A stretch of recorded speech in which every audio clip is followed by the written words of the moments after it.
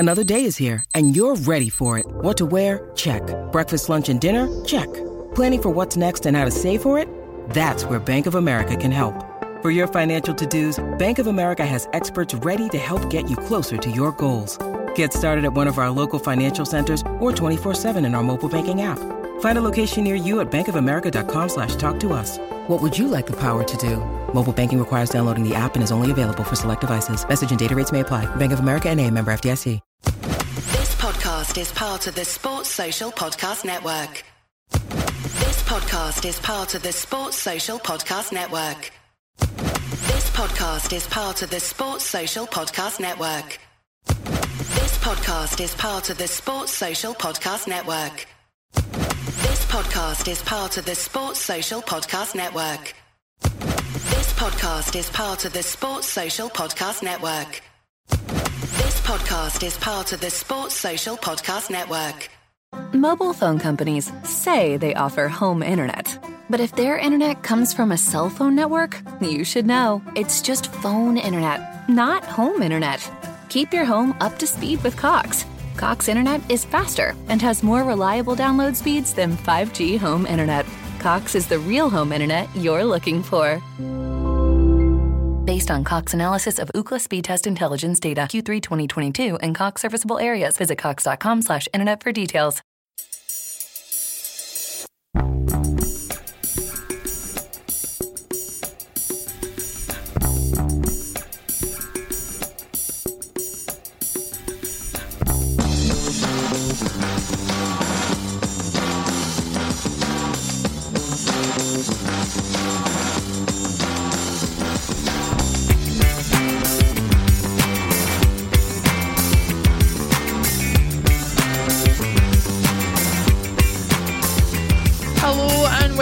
Celtic State of Mind. It is Friday and we have the fullest of full lineups today. My name is Laura Bradburn and I'm joined by Brian Degnan. How you doing, Brian? I'm very well, thanks. It's been a while since I've been on. I think we've had 3 Prime Ministers and 14 Chancellors in that time. A lot's happened, so glad to be back to talk about football again. Less said about that the better, I think. Jim Orr, how you doing, Jim? Good, Laura, thank you. Good. And I believe we've been on a few shows together, Natasha, but I believe this might be the first Friday Bulletin together. So how you doing? I know, it's exciting, isn't it? No, I'm very happy to be here. Delighted to join this stellar Friday lineup for a little guest appearance. Like Brian, I've missed a couple of my usual Tuesday slots, so I thought I would get myself on a Friday to join you wonderful people and talk about Celtic. She's joined the youth team for the Friday. Basically.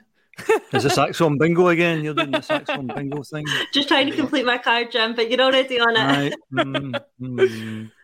Plenty to discuss. We obviously had the Champions League game during the week. We've got the weekend to look ahead to, and we will do all of that today. Jim, I'll start with you. Shakhtar Donetsk on Tuesday, obviously a 1-1 draw. Plenty said about it already, but what was your thoughts on the game? How long have we got? We've got 4 on today, haven't we? We've got 59 minutes left. So I think if you win a game of football, the manager's picked the right team. You can't criticise that because that's the objective of the game. If you don't win a game, then you start to maybe question things, and team selection is one of those things you would sort of question. No Callum McGregor and no Jota. Champions League game, no passengers. You can't afford to have passengers in this kind of game. You need 8 out of 10 performances for everyone.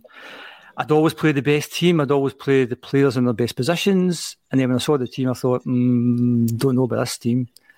Kyogo, I'd love to see Kyogo and Yakimakis playing together in a 4-4-2. But when you saw the team, you think, well, he's going to move Kyogo about. He's not going to move Yakimakis about. So where's he going to move him? Outside left, in the 10? And I just thought, any time Kyogo's been moved, he's been really ineffective. And Tuesday night was no exception. I didn't watch the game back, didn't see the highlights, but from where I was sitting, I thought, I'm not sure what he's meant to be playing. He was kind of floating about. He was low in confidence before the game. He was picking things up here and everywhere. He was a passenger, I felt. I'm a huge fan of James Forrest, and I was astonished he wasn't playing. 4 goals in 2 games, European experience.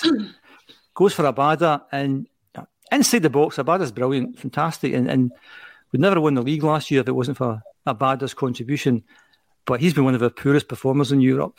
I don't think he's got it at that kind of level. So we play Abada. He does nothing. That's passenger number 2. Juranovic, another poor performer in Europe. A lot of the goals have come down his side. I thought, having saw the goal again, I thought he could have done better with the goal. So I thought with 3 passengers, if you get 3 passengers in a Champions League game, I think you're going to struggle. And even having said that, we were the better team by miles and should have won the game. So disappointing. I think before the draw, when we heard the draw, we thought we've got a chance against Shakhtar, a chance against RB Leipzig. And over the 2 games against Shakhtar, we're the better team by miles. Just couldn't put the ball in the net. But we'll learn from that. I mean, I think it's been, from a football point of view, it's been an enjoyable campaign. I've enjoyed watching us playing football. Disappointing in terms of what's happened, not scoring goals. We'll kind of learn from that. But I'm not a big fan of all this 60-minute talk. We can compete for 60 minutes. The game lasts 90 minutes. It's a couple of seasons ago, I was thinking in the papers about a team where if every game lasted 80 minutes, they'd be top of the league. And we kind of mocked that at the time. Thought, don't be so daft. I think we're saying the same thing. We're good after 60 minutes. And I think because of the levels that we're at, I think because also Ange has raised the expectations to really, really high level.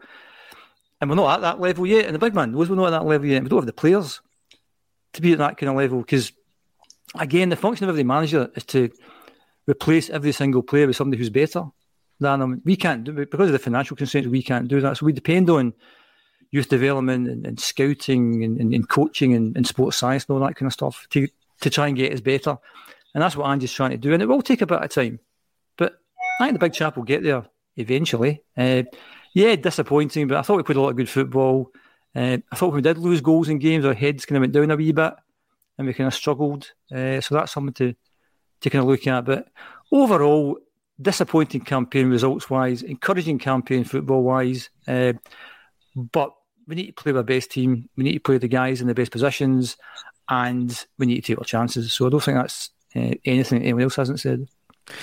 Yeah, it's an interesting point, Natasha. I'll come to you on it. As Jim says, we need to play the best players in the best positions. One criticism you might have of Ange is that he sticks to his system no matter who the personnel. And although he does try and fit the best players into that system, there are occasions like Tuesday night where he was kind of trying to, I feel, fit square pegs in round holes. Is that an unfair criticism, or do you think there's merit in that?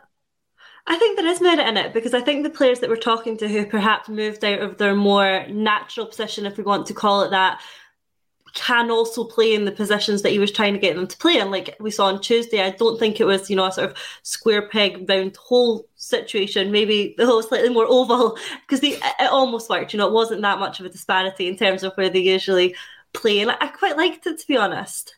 We know he's a fan of a player that can play across a number of positions. I think Kyogo is a prime example of that.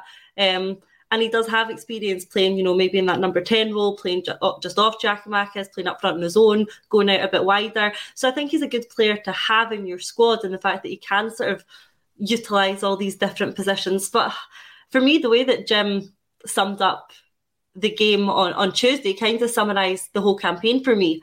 It was encouraging, but it was also frustrating. It was encouraging in the sense that I absolutely do see what Ange is trying to do here. We're going out and we're imposing our football, like you say, he's sticking to his principles. We're imposing our football on some top teams as well. Like Jim mentions, we are putting in good performances. And how I judge, a good performance, I suppose I'm judging that by the fact that I like the football we're playing. We're watching these games and I am actually enjoying the football we're playing. I think a lot of what we're doing is very good. They're entertaining games.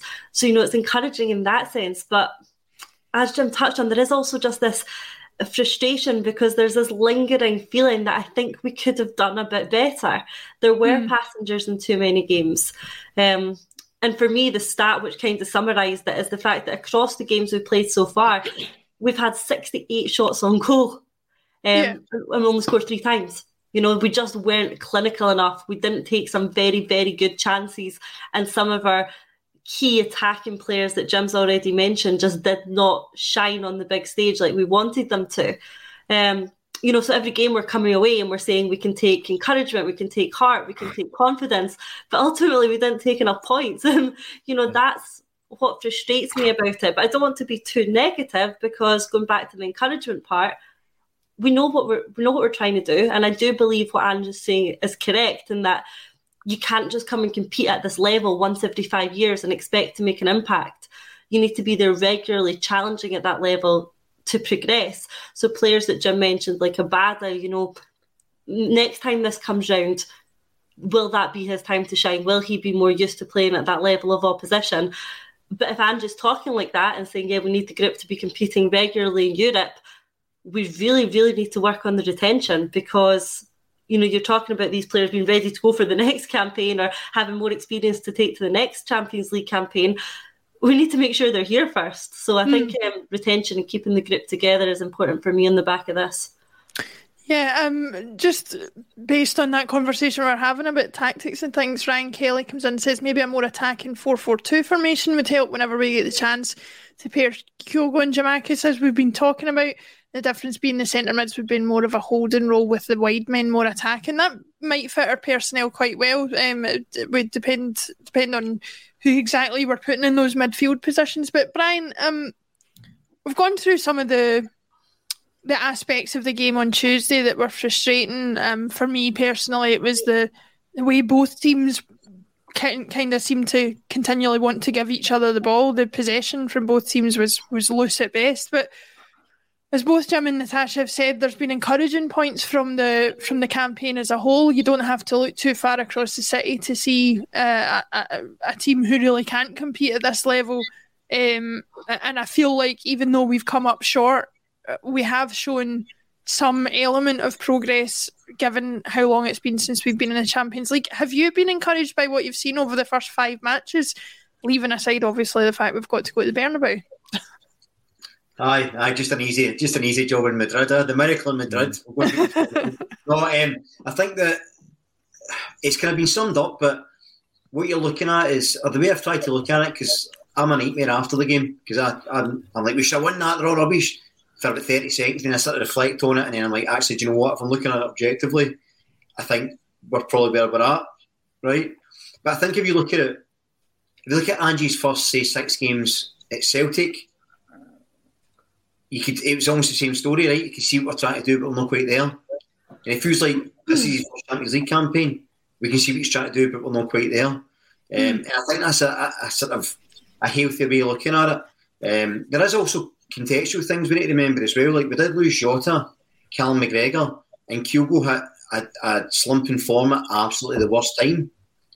So any team's going to struggle with that. Your star striker, your captain, and probably your best player aren't there or aren't on form. You're going to struggle anyway.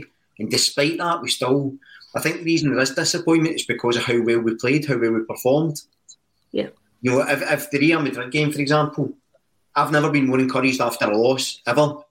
I thought we were really, really good. The 2 Leipzig games, if you were a neutral, they're incredible games to watch. And I'll always take losing that way.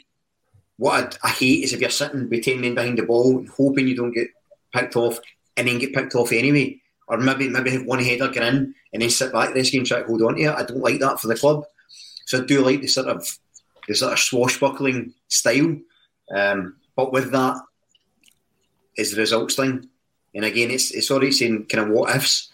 If we win in Shakhtar or we convert better chances, it's a different story. But I think disappointing in terms of the actual results, but really positive in terms of progress and performance, I think. It's interesting, we've touched on sort of passengers. I don't know if I would go as far as to say some of the players were passengers, but I think that there's a dynamic issue in the team at times. So when you play Abada and Maeda, I don't think it ever really works. Because they're not really wingers and they're not really strikers. They work if they've got a Jota and then they can come at the back post as a second striker. That works really well. Or Haksabanovic, or as somebody in the group called him, Action Manovic. Pretty good, Patter. If you want to real sort of traditional winger, or even, as Jim says, like a James Forrest, that works better, the dynamic's better. And I think you can apply that logic to midfield as well, because although O'Reilly played really well in the deeper role, there was no one to fill his role forward. I didn't understand why maybe McCarthy couldn't have come in and just played the spoiler and let... Because I think what you're losing in terms of his sort of passage of play, you're gaining in O'Reilly being further forward and covering for some of Hatate's errors. Because as good as Hatate is, he does excellent stuff in a game and really bad stuff all in one game. But he's so good when he's good, you can't not have him, if that makes sense. Yeah. It's almost like Samaras. Like when Samaras was on form, he was absolutely unplayable. But then sometimes he could just be ridiculous and you never quite knew you were getting. Hatate's a bit like that, so you need someone like an O'Reilly next to him and a bit of security behind him. And I think when that dynamic shifts as well. And just finally, the only thing I would say is, in terms of the formation thing, I don't think that's really an issue. And the reason I don't is because if you pause the screen at any point... Mobile phone companies say they offer home internet. But if their internet comes from a cell phone network, you should know. It's just phone internet, not home internet. Keep your home up to speed with Cox. Cox internet is faster and has more reliable download speeds than 5G home internet. Cox is the real home internet you're looking for. Based on Cox analysis of Ookla speed test intelligence data Q3 2022 and Cox serviceable areas, visit cox.com/internet for details. This week on The Marketer's Report, Patrizio Spagnoletto, Global Chief Marketing Officer, Direct-to-Consumer for Warner Brothers Discovery, weighs in on building trust. Trust is a really hard thing to build and a really easy thing to destroy, and we have to be very respectful about that. Our partnership with iHeart has really helped us build that trust and that relationship with the on-air talent. As the #1 audio company, iHeartMedia gives you access to all. Every audience, live conversations, trusted influencers, and the data you need to grow. Go to iHeartResults.com for more. During that game, every couple of minutes, there's no formation there. There's a rough defenders at the back, midfielders in the middle, strikers up front. That's pretty much it. I don't think it hugely affects his system, his tactics, how they line up, because they shift and drop and change anyway. Like a lot, Greg Taylor was in the right wing at points. Do you know what I mean? So it changes so often, I don't think it's a huge issue. If I'm honest, I don't think like a change of shape will particularly affect anything, because you still get one of the strikers dropping anyway, and it works out kind of the same. So I think it's just getting we've got a key dependency issue, is how we describe it. We're very reliant on a certain group of players. That sounds like work pattern, Brian, a key dependency issue. It might be a bit, sorry about that, mate. I've been working that much, actually. I've not been on the show. It's in my brain, so sorry about that. I think just to clarify, using the word passenger as a non-contributor, they didn't contribute anything, so if they don't contribute, for me, that's a passenger. The other thing is we didn't get much luck. You know, Natasha rhymed off that stat there, 60-odd shots ago. You need a wee bit of luck in these games. The Callum McGregor shot against Real Madrid, a couple inches to the side, that's a goal. You know, the Hibs game the other week scored 6 goals. 2 of them are pretty lucky goals. And the Forest goal, Marshall spills. The Yakimakis goal hits the defender, hits the post and goes in. We never get that kind of luck in Europe.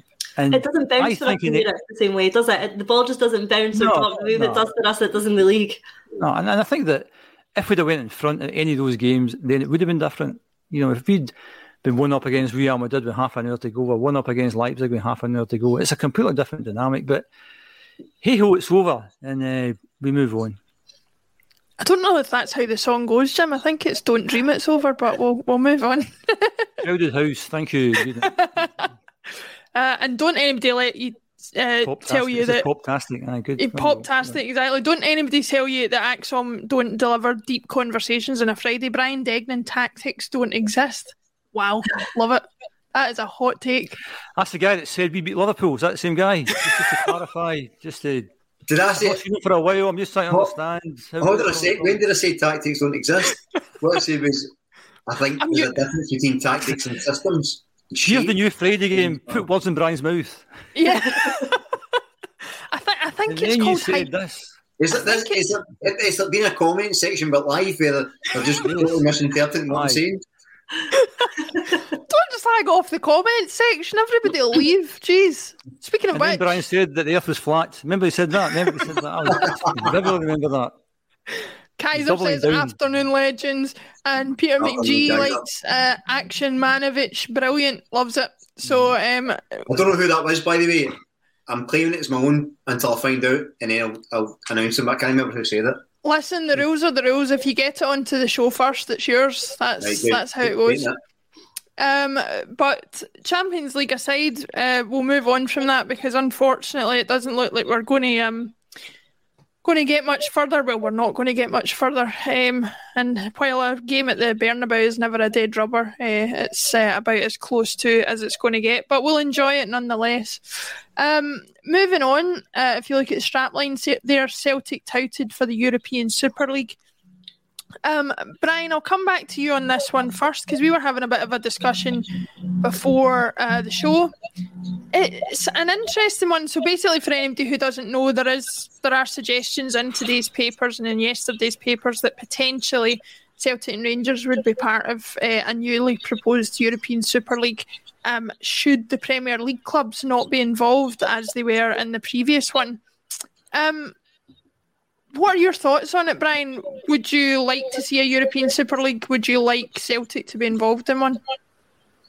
Not really, no, if I'm honest. I think, even if you got the money from it, the first couple of years, you'd be the whipping boys, you'd be accused of being kind of soulless, and there's always this sort of, I'm one of the Celtic romantics, where I love the club and what it means and why it exists, and I think joining the Super League maybe flies in the face of that a wee bit.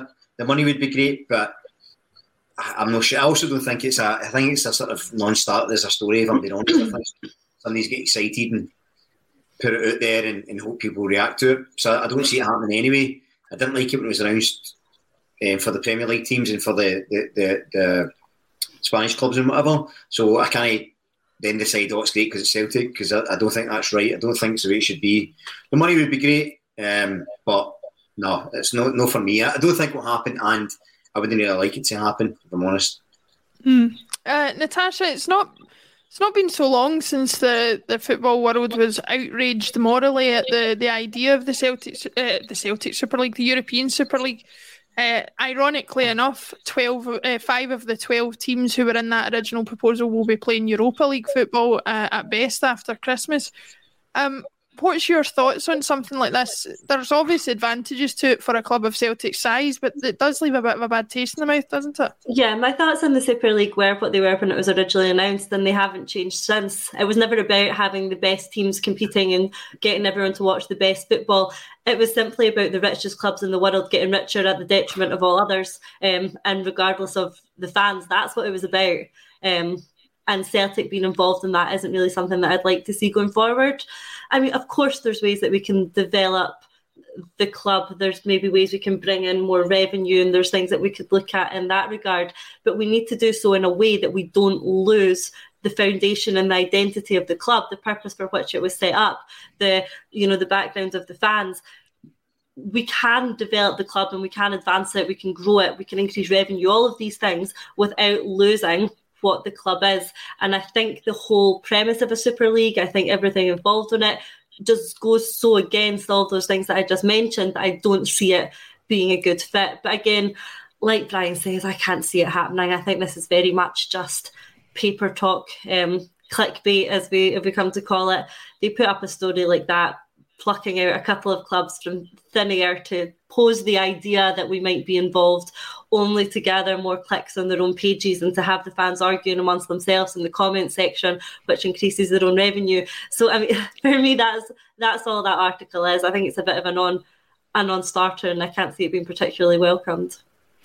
Yeah, Jim, certainly for as long as I can remember, these conversations come up every few years, whether it's Celtic and Rangers joining the Premier League, whether it's some sort of breakaway league for the lower tiered European leagues like the Scottish League, the Dutch League, the Portuguese League, stuff like that.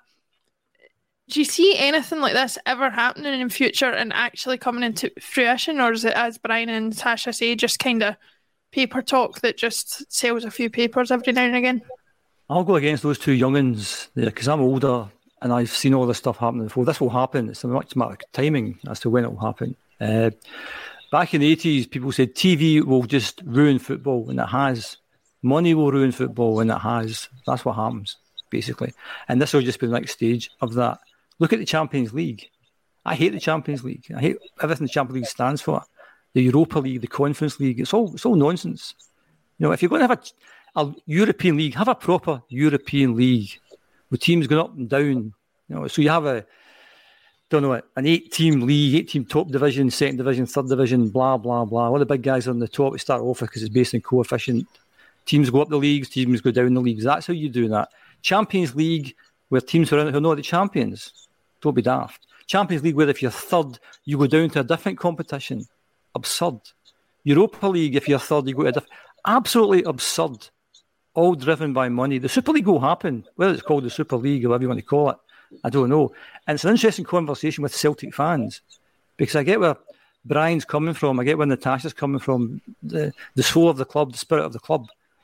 If we've got a chance of going to this big league with the big boys, we'll take it in a heartbeat. Absolutely take it in a heartbeat. Whether you like it or not, don't know. Because I, as a Celtic fan, and I've said this in the podcast a number of times, would you be comfortable in the current climate of a Celtic player being paid £100,000 a week? No, you wouldn't.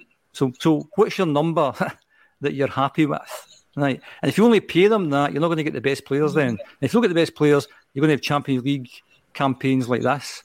So money will always win. It will always win. It's a matter of timing. And back in the 80s, you never saw football on TV. And we've got the World Cup coming up next month.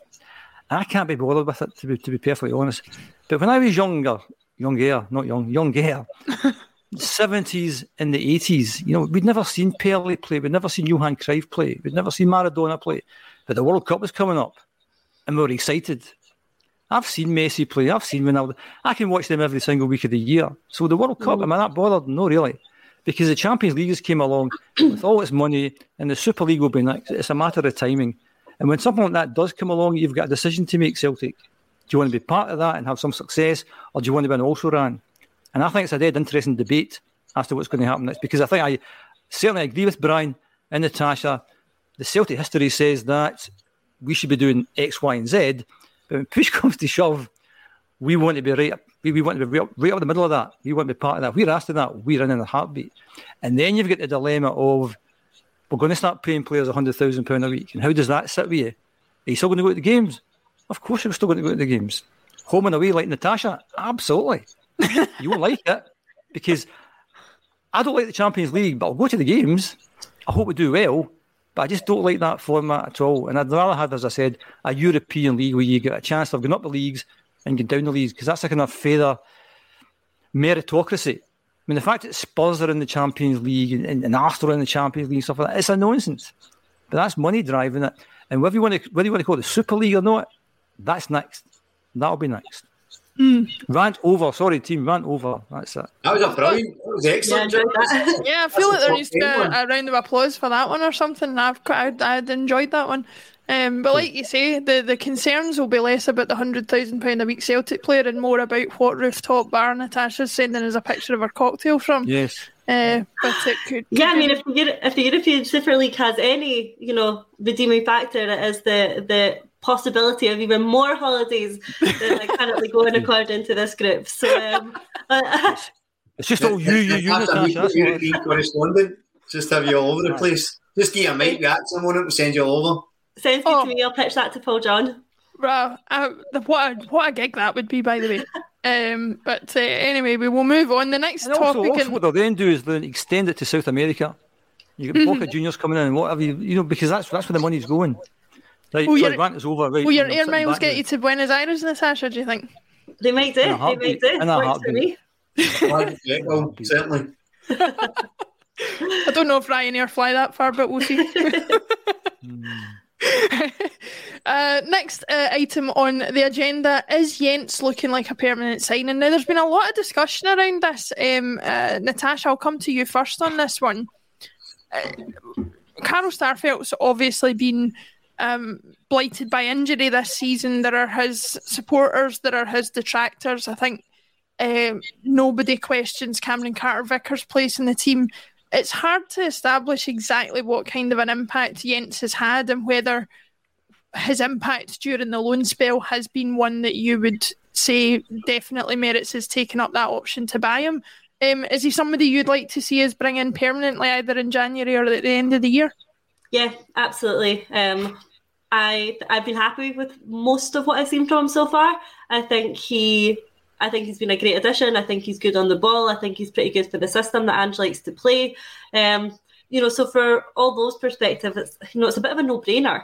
It's not particularly easy to find a good centre-half within our price range, and it's not, particularly easy to know if they're going to come in and get on well with the squad and fit in and, play the system and work well with the team around them. Jenz has already done that, so, we've got him in the door. He's playing well with Carter Vickers. He's playing well with the team. He looks to be, relatively comfortable in our system. So, from that perspective, it's a no-brainer to sign him if the money's right, of course.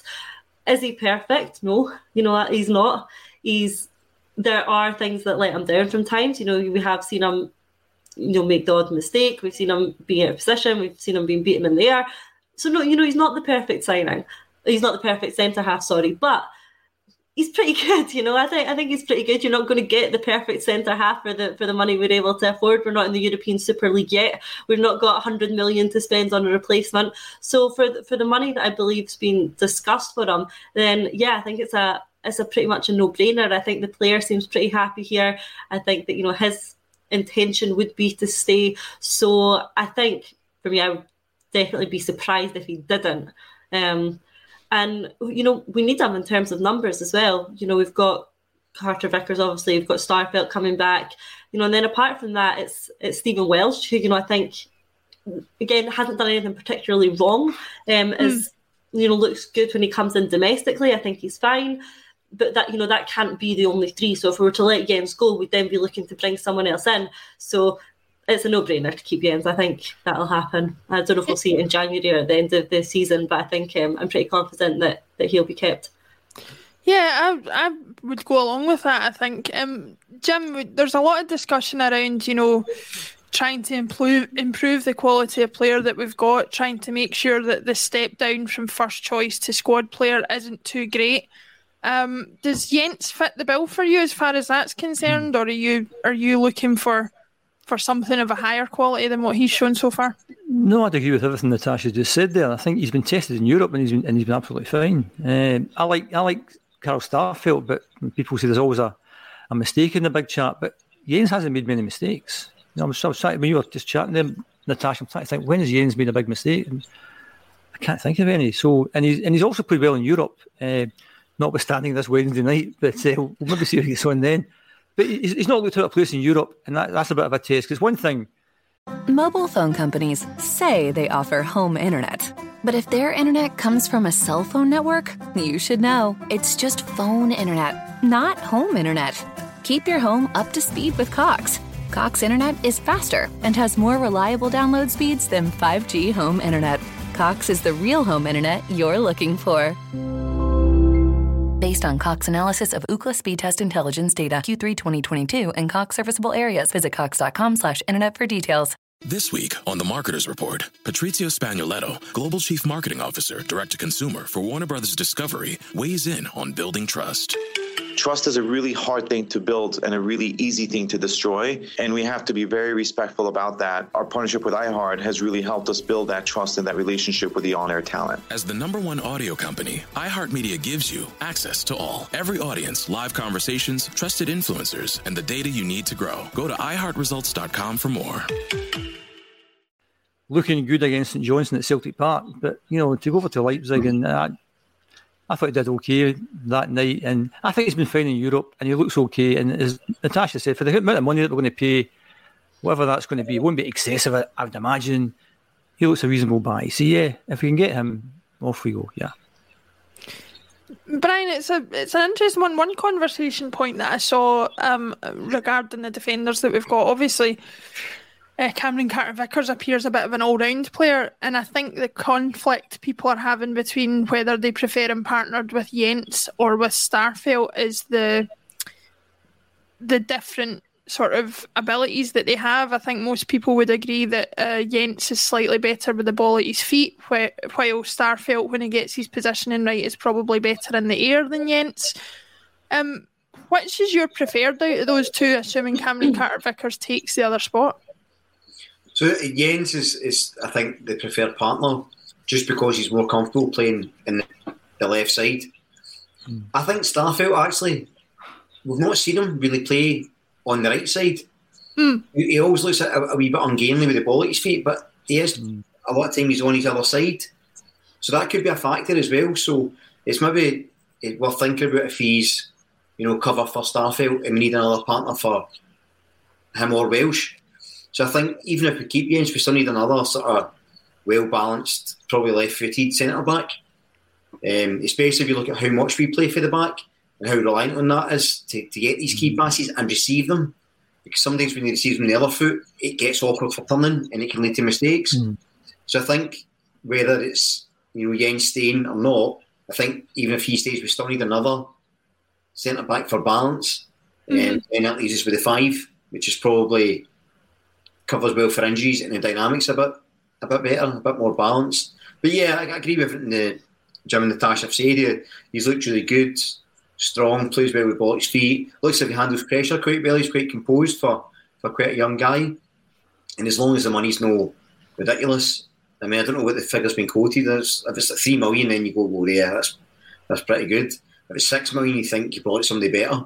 So it just depends on the figures. But I believe it's a fairly reasonable transfer fee. So I keep him, but we definitely need more backup still, I believe. Yeah. Laura, it's worth pointing out the fact that we haven't had many goals from either Carter-Vickers or Jenz. I mean, Jenz got off to a flyer start, a couple of goals in the first couple of games. We need more goals from those positions. Again, in Europe, we maybe have looked towards them to maybe contribute a goal or two. Didn't happen. So you could score more goals. Also, I was just thinking when the guys were talking that Ange wants a certain type of player. And good though Carter-Vickers is, I'm not sure he's an Ange type player in terms of bringing the ball forward and put the ball at his feet. I think Jenz is a bit better in terms of being an Ange style player. So it's whether Ange is aware of maybe 2 or 3 more Ange type players and bringing them. And that's the thing I said earlier, that you're always looking to replace every single player with somebody better because that will make your team better. So it could be that, I'm pretty sure Ange will be scouring the market. If he sees maybe 2 or 3 players that he thinks I could bring these guys in and get rid of Jenz and Carter-Vickers, although that sounds bizarre, that I wouldn't put it past him to do something like that. Yeah, it'd be interesting to see. And listen, I this is where I couldn't be a journalist or anything like it because I lose all objectivity. I just like Jenz because I had the privilege of speaking to him at the press conference when he signed, and he's got a very winning smile and he shook my hand at the end, so I can't complain. As basic so it's all down to winning smiles then, Laura, is that? You're that shallow, it's all down to winning smiles, right? Just so we know, Brian. Listen, Natasha, big smile from Laura. If there's one word to describe me, Jim, it's shallow. I will take it.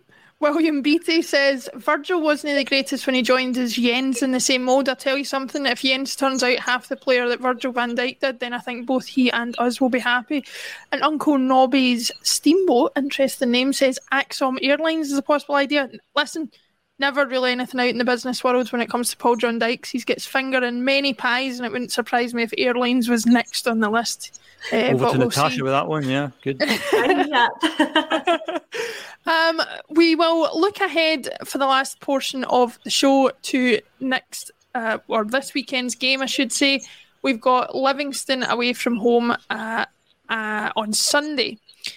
Jim, I'll come to you first. We've had a bit of a mixed bag of results recently. Obviously, struggled to some extent to overcome Hearts with a 4-3 victory.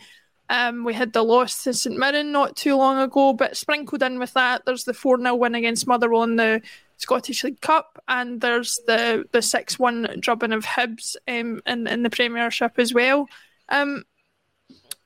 Livingston are a bit of a banana skin for us, Jim. Do you see them posing as a problem, given that we have been a little bit all over the place in terms of form recently?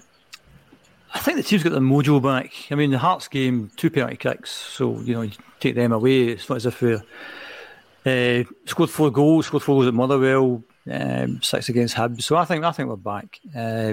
Livingston, yeah, they've been a bogey team in the past, but I think now we've got a definitive style of playing football. I think nobody's a bogey team anymore. I think they've consistently punched above their weight.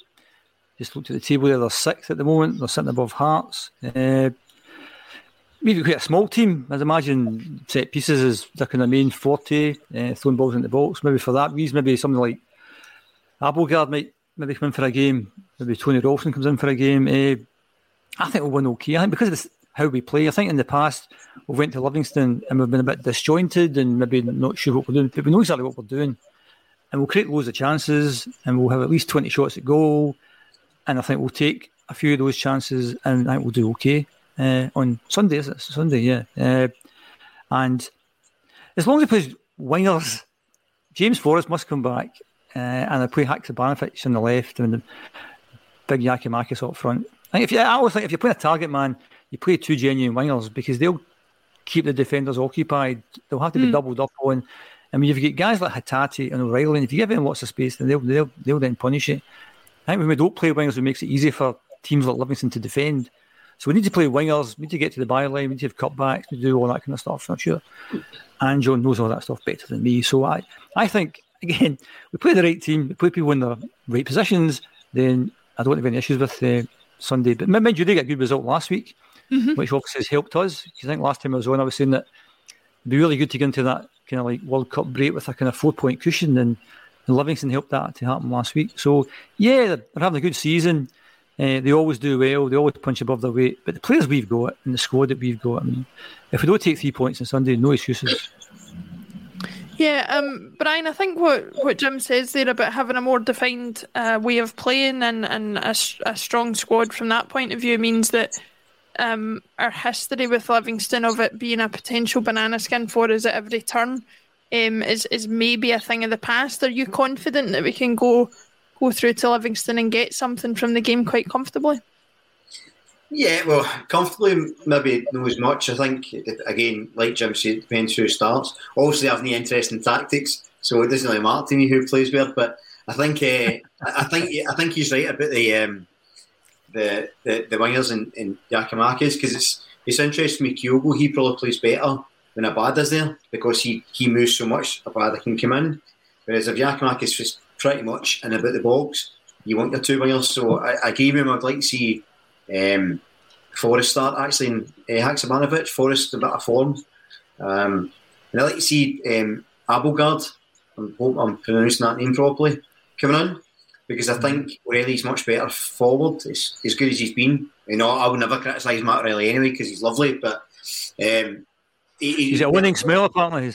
It turns out I'm shallow as well because, you know, Champions League disappointment, big match smiles. I'm like, all right, carry on. But he's better further forward, and I think if he maybe Turnbull in there as well. The only slight concern, and you touched on it, Jim, in terms of, you know, players' favourite position.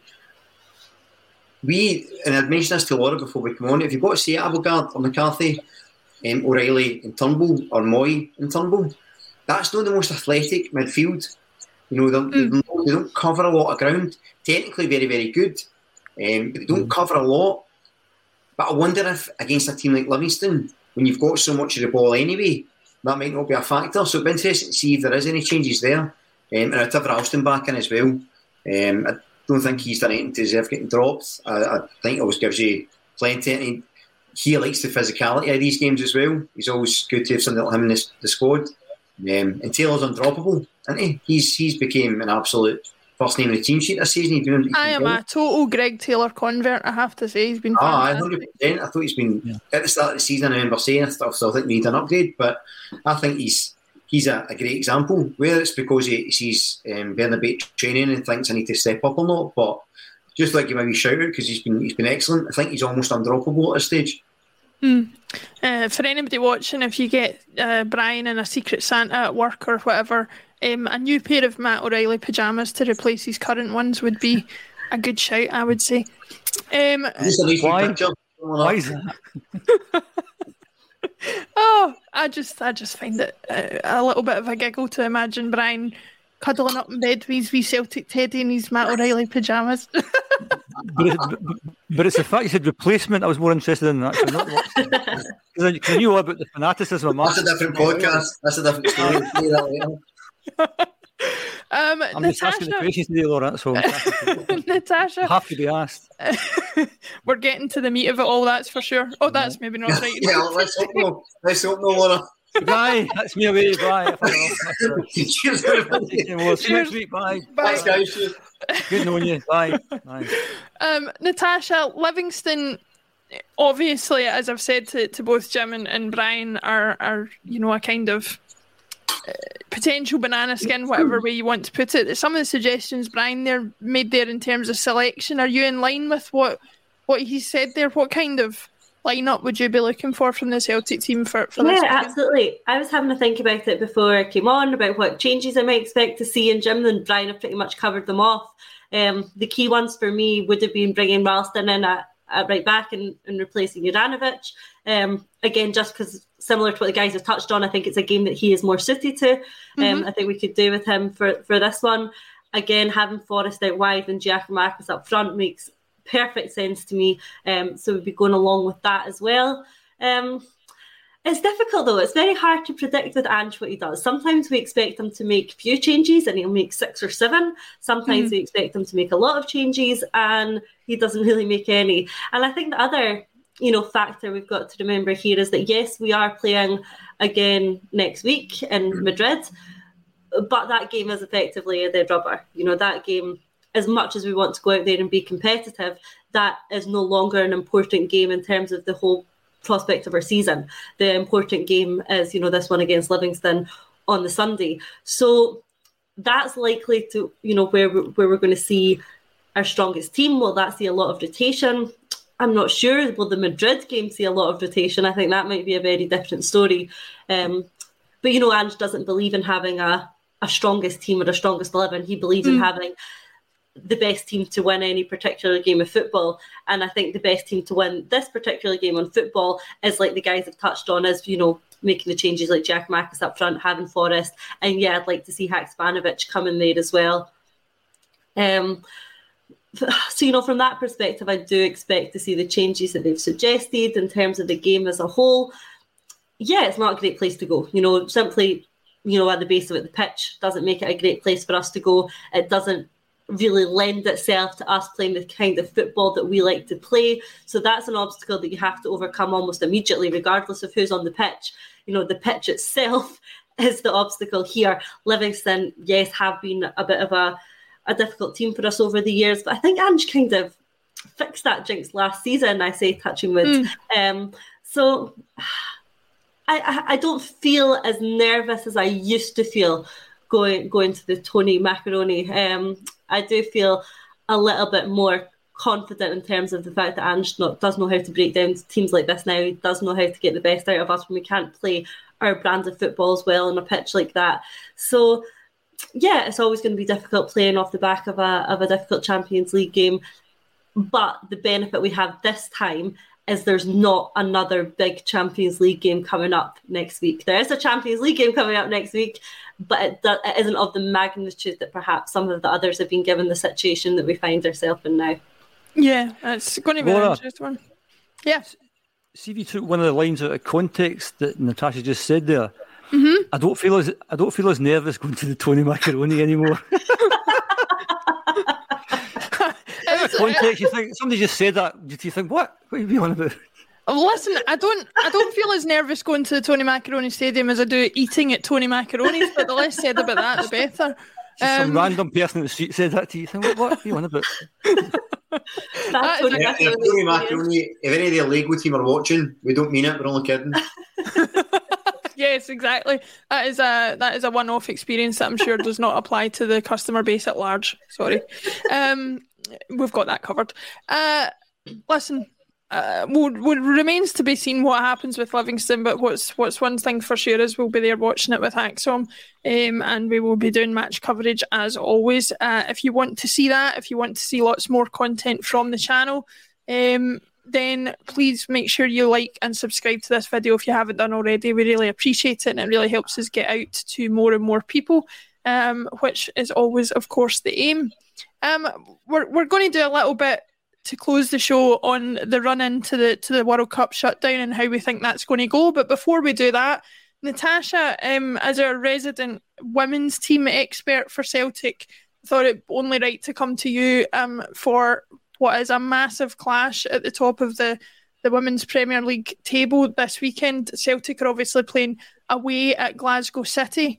They are tied at the top of the league on 24 points. Glasgow City, Celtic and Rangers, the top three. A massive game for the team, for Fran Alonso and the team going into this weekend. Yeah, it's absolutely huge. We always knew at the start of the season that the challenge was going to be the other two of the top three, if you like. We knew that there was a top three being Celtic, Rangers and Glasgow City, and the other teams, all respect to them, are a step down from that. And it's played out exactly as we've expected it so far, that all of the top three teams have won all of their games, and Celtic are yet to even concede a goal in the league so far. So it has gone as we've expected it to go, which makes the games against Glasgow City and Rangers really important, because those ones against each other are going to determine where the league goes this season. So this is the first time that any of the top three have come up against each other. So we're going to be away at Glasgow City, and it's going to be a really tough game. It's very easy to say that the girls are going relatively well in the league. They're playing good. They're scoring lots of goals. The goal difference is looking very, very healthy. But now it's time to actually be tested, and the test is going to come from Glasgow City, and that's going to give us a really good indication of where the team is at in terms of competing for the league this season. So it's going to be an important game. It's going to be a really difficult one. It's at Petershill Park, for anyone who's interested in going along to watch. It's on after the Livingston game, so there's no clash. You can probably, if you'll be in Livingston like me, probably manage to make it in time after the game. And, it's great to get along and support the girls in this one as well. They did have a pretty disappointing result last weekend. We're playing in the Cup against Spartans. They lost the first goal across the competitions, and the 92nd minute, having played with 10 players since the 30-minute mark, roughly.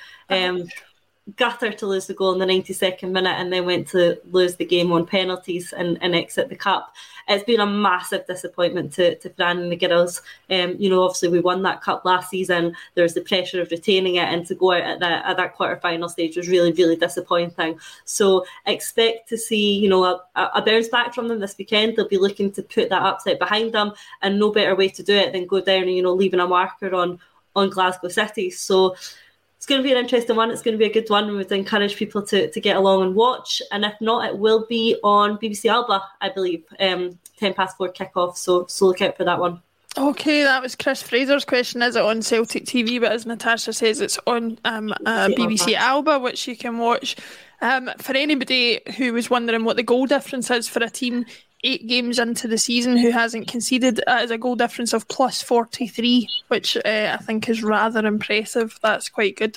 But I'll definitely be looking out for that result and hoping to see a Celtic victory, as we all will. And hopefully they can go on and win the league from there. But certainly they're in a strong position. I think them, Rangers and Glasgow City are all on 24 points, and then 4th place Hearts are on 12. So the league's only going one of 3 ways, as you said, this season. Let's hope it comes back to Celtic. It's come down to the fact that we've only got 3 full-time professional teams at the moment. Hibs and Hearts have started to make inroads into that, bringing them under the umbrella of their men's teams, and started some of the players, going professional, not all of them yet, but we only do have the 3 teams as full-time professional. So there is a gap at the moment. The gap is, hopefully going to be bridged by teams like Hibs and Hearts starting to invest more in their women's squad. But we are still in the infancy of the women's game in Scotland. It's still going through a bit of transition. So these goals differences and these scores are going to happen while you've got one team who are professional and one team who are part-time. Not even part-time, So it is going to happen at the moment. But look forward to the game on Sunday. And the more we get along and support the women's team and the women's game, the more it can grow. Absolutely. If you're looking for a chance to go and you can't make it to the Livingston game, then maybe take the family to the women's game, and you'll have a great day out, hopefully, as well. Brian, I'll come to you first. We're going back to the men's team for the next few weeks. We've only got 3 matches after the Real Madrid game. We've got Dundee United at home, Motherwell away, and Ross County at home before the shutdown for the World Cup. Jim talked earlier about potentially going into that World Cup shutdown with a 4-point cushion. obviously that's what we want out of it. Do you see, given that those matches are quite compact together, and the run of games that we've had so far, do you see us having any problem going into the World Cup break with that 4-point cushion, or is that what you're expecting from us? It's probably what I expect, without being disrespectful to other teams. I think we should have the squad to cope. I know obviously we lost against St Mirren, but I think that was a sort of key learning thing. I think it was the exception rather than the rule. I think we've been good form otherwise. So I do expect that. I think it's key, really. You saw last season when we made a really, really big fixture pile up around about December time, how well the team responded despite being threadbare. So I think there is a real good character in the squad that sort of enjoys that challenge and stuff. And I think they've got to be hurting about, although there's no shame in, not beating every team in the Champions League. They'll be smart about it. They'll be thinking they could have done better inside, and I think they'll show that domestically. They'll still feel the pain of St Mirren, no doubt as well, how that felt. So I think they'll know that although the Rangers maybe aren't having the greatest time just now, they need every point is essential, because if you go into that sort of international break, Callum McGregor will be obviously going to Scotland will be there anyway, but hopefully no huge amount of players going to be for international duty, so you can get a time in the training ground, get people back to full fitness, get everybody prepared, and then you start the sort of season part 2, 4 points ahead. And I think when we play Rangers in the 2nd January, it's all set up for us to take real good advantage of it. So I hope we do, and I think we will. Yeah, it's going to be an interesting one. Jim, the run in, I think we've coped as well as we can, given that there was that run of, I think, 13 games from the start of October to the World Cup shutdown over that 6-week period. We've come out of it relatively unscathed, bar a couple of out of the ordinary results. Do you see us, getting this last stretch through to the World Cup break without any more hiccups? Oh yeah, I mean, I think said at the start of the season, out with the Glasgow derbies, we've got to afford to drop, maybe lose a couple of games and maybe draw maybe 4 games, something like that. But those are at certain places. I don't expect to drop points at home against anyone. I'd be dead surprised if that happened. We're going to Motherwell again, having beaten them 4-0 the other week, so I think we'll take care of them okay. I think if we drop points at places like Tynecastle, Easter Road, Pittodrie, you think, hey ho, that's fair enough. We're going to drop points somewhere. But I don't think we should be dropping points at home against anyone, to be perfectly honest. And Motherwell, having just beaten them the other week, that should be okay. And if we give me that minimum 4 points gap, that gives a wee bit of a cushion going to Ibrox. I mean, obviously there's some more games to be played before we go to Ibrox, but if we get to Ibrox 4 points ahead, I'd be perfectly happy with that. Yeah. Yeah. Natasha, it's an interesting thing to think about with Brian saying we've got the game against Rangers relatively early after we come back from the World Cup shutdown. It remains to be seen exactly how many of our players will be going to the World Cup to represent their countries, but aside from a few, the majority of the squad will be going to Australia for that Sydney Cup fixture, or Sydney Cup tournament, I should say. Do you see any difficulty with, such a massive break in the season, keeping up match sharpness, keeping up match fitness, keeping momentum going that hopefully we will carry into that break, and making sure that continues throughout the rest of the season for us? There is always a risk with that. Nobody wants the season to pause while everything's going well. We want to just keep getting on with it and playing our football and keep the momentum going. But the thing is it's going to affect all the teams in the same way. Of course, not everyone's going to have players going to the World Cup, or there's going to be discrepancy in how many are going over. But everyone's going to have to stop. Competitive football for all clubs is going to have to stop anyway. The teams are going to be facing that problem all in the same way. The Australia Cup or the Sydney Cup for us is a good thing in terms of that it keeps the squad together, it keeps them playing football, it keeps their training programme all the same. And anyone who is away at the World Cup, I'm sure there'll be plans in place for them to pick up some individual training programmes depending on when their team exits the World Cup and when they can join up with the squad. So I'm sure all that planning is underway to keep the fitness levels up. And otherwise, there's just nothing we can do about it, and all the clubs are going to be facing the same problem. We're all going to come back into that first game after the World Cup having not played since the last game week before it, and you've got to do what you can in terms of keeping the friendly games competitive, keeping the players match fit, and hoping that all your players come back from the World Cup uninjured, and it is what it is.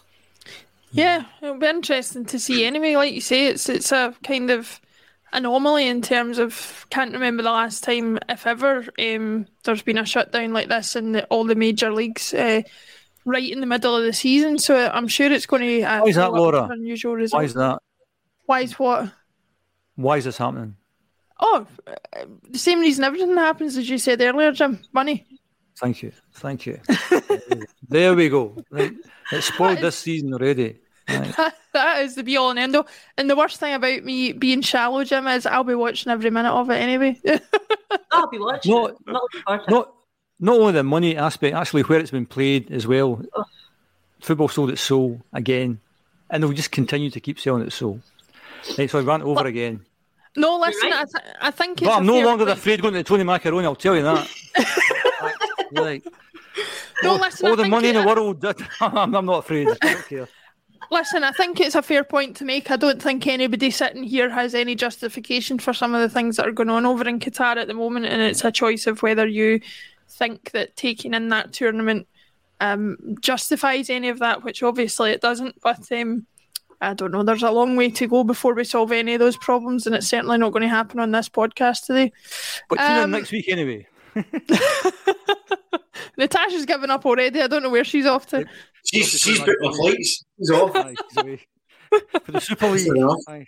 I was going to say. I was going to say either that or somebody for Tony Macaroni's hack to feed. Absolutely, some raging assistant manager's just lost his mind. Just another ASOS delivery. If any of my family are listening, it's not for me. Listen, it's not for us to say, but I'm just genuinely worried for your safety there. Like you say, I think Tony Macaroni's got some head honchos on the way over to your house right now. But thanks very much, everybody, for joining us. If you are going to Australia for the Sydney Cup, if you are going to Qatar for the World Cup, if you're doing one stop, going to the next one, then let us know in the comments. We would love to know about that.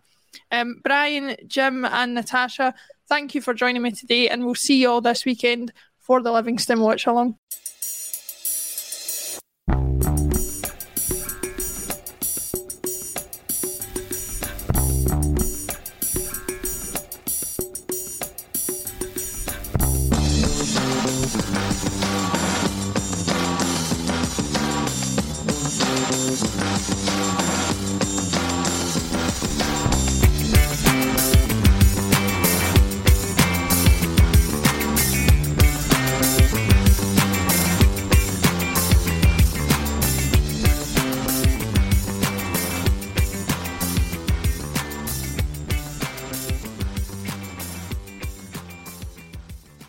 Message and data rates may apply. Guys, got hair loss? I know what you're thinking. Should I shave my head, comb it over, wear a hat? Just stop. This isn't 1970. Keep your hair and your confidence because Bosley, America's #1 hair restoration experts, can give you your real hair back permanently. Check them out today because they're giving away an absolutely free information kit and a free gift card to anyone that texts EASY to 203203. Dude, you don't have to look like your dad because this isn't your dad's hair loss treatment. People all over the country trust Bosley because they're ahead of the curve. They use the latest technology to give you your real hair back. And the best part, Bosley's permanent solution is protected by the Bosley Guarantee. Let Bosley show you for free how awesome your hair could look with an absolutely free information kit and a gift card for $250 off. Text EASY to 203203. That's BASY to 203203. Mobile phone companies say they offer home internet. But if their internet comes from a cell phone network, you should know. It's just phone internet, not home internet. Keep your home up to speed with Cox. Cox internet is faster and has more reliable download speeds than 5G home internet. Cox is the real home internet you're looking for. Based on Cox analysis of Ookla speed test intelligence data, Q3 2022, and Cox serviceable areas, visit cox.com/internet for details. Sports Social Podcast Network. Sports Social Podcast Network. Sports Social Podcast Network. Sports Social Podcast Network. Sports Social Podcast Network. Sports Social Podcast Network. Sports Social Podcast Network.